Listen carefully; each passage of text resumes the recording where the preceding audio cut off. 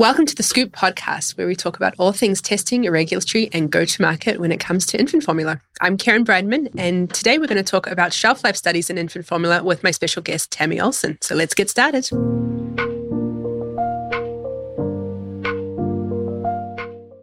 Today on the show, I'm excited to have Tammy Olsen, Stability Manager at Eurofins Food Chemistry Testing, to share with us her expertise and experience on handling shelf life studies for infant formula clients. So welcome, Tammy. Thanks for being on the podcast. Oh, thanks so much for having me, Karen. I was super excited to be here and talk with you. Absolutely. Yeah, great. So let's talk about shelf life studies in general. What are their purpose?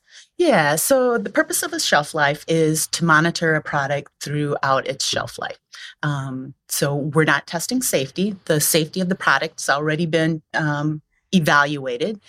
So we're measuring the quality of that product. And we want to make sure that the quality of, when it's first produced and it's fresh remains the same through the expiration date of that product. Fantastic. So a manufacturer can't just estimate the shelf life themselves. They actually need to back it up with data. Yes, exactly. That's per the FDA, and especially for infant formulas.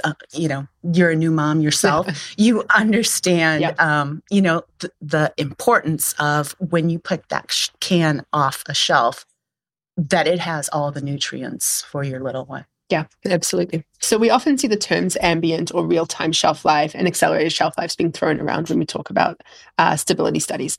So what is the difference between the two and what are their purpose? Yeah, absolutely. So a real-time study is really what it says. It's sort of testing it in real time, like if your product was on a shelf. Mm-hmm.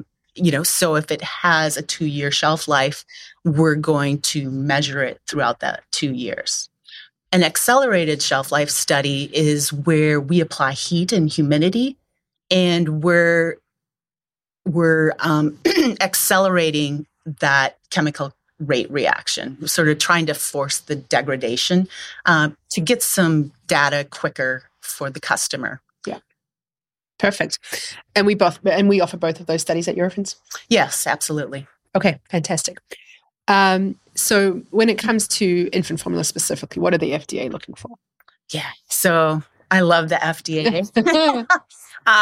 Infant formulas are my favorite studies.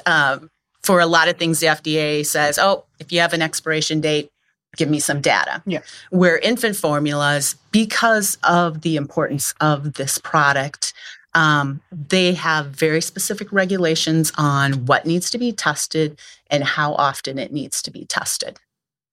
Yep. So what are some of the nutrients or parameters that we look for in infant formula studies? Yeah. So like you mentioned, the nutrients, making sure your vitamins are there, the minerals, your proximants such as calories, fats, those type of things. So are there any other tests that manufacturers would be looking for typically in a shelf life apart from the ones that the FDA mandates? Yeah. So if the manufacturer adds other nutrients, things like taurine, lutein, you have to test those. There are other parameters such as physical parameters. How does it look? How does it smell? The oxygen headspace, and then other testing would be rancidity testing. Yeah. And rancidity is like the off flavors, off odors. Yeah, exactly. Smell. So it's the oxidation of the lipid that's in the product. Yeah, makes a lot of sense. Okay. Are there any other types of studies that we perform for infant formula manufacturers? There are. So we have a full range of studies that we can do. We have some moderate stability conditions. They're in between the real-time and the accelerated. These conditions can also be used if an infant formula company wants to sell to other countries, because you have to look at, what are the average temperatures and humidities, testing a real-time study here in the U.S. versus testing for a market, say in Singapore, their temperature and their humidity is much higher than ours. We also can do excursion studies. I like to think of that as, your infant formulas on a truck in the middle of the desert and it breaks down, and it's stuck there for 3-5 days, what happens to that infant formula? Are there changes due to that heat that could cause issues? Okay. Yeah, that's super important. And so how do your team manage stability studies? So, it's great. I have an actual stability team. We have a room that is key pass only. So you have to have permission to come into that space. We handle the study from when it hits the dock to when it comes out of the chamber and goes to the lab for testing. So we have 5 large walk-in chambers. We just added 4 new small walk-in chambers. And then we have some reach-in units that are, if a client has a specific temperature, humidity that, they want to look at. And the best thing is we have a computer program that helps us manage these studies.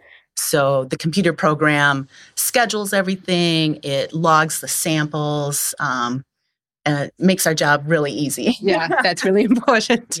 Good. So what happens if during the shelf life one of the nutrients falls out of specification? What happens then? That's such important information to pass along to our customers. So when we program stability studies, the customer will provide specifications. So say vitamin C needs to be 20 milligrams per serving, something like that. If it falls below that, our system will send a notification to the customer. They have that notification pretty much as soon as that result is approved. And then they can make decisions from there. Do they want to retest the sample? Do they want to stop the study? So they have options of how to, move forward. Great. Fantastic. And so once a infant formula manufacturer has established a shelf life, do they ever need to come back and reestablish it? What would that scenario look like? Yeah. So, if they make a new lot, it's the same formulation. They do not have to go through all of this again. However, if they do make a change to the formulation, maybe they add a new novel fiber to it, or maybe they package it in some other, instead of the can, they put it in a stick pack. Yeah. Anything that could potentially change that stability of the product would need to then go through the whole process all over again. Yeah, exactly. Okay.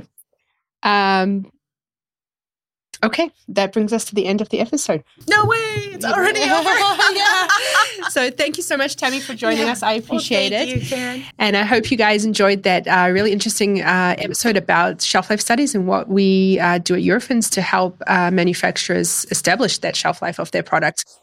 So if you enjoyed this episode, please rate and review us wherever you listen to your podcasts. And until next time, I'm Karen Breideman. Thank you so much for joining.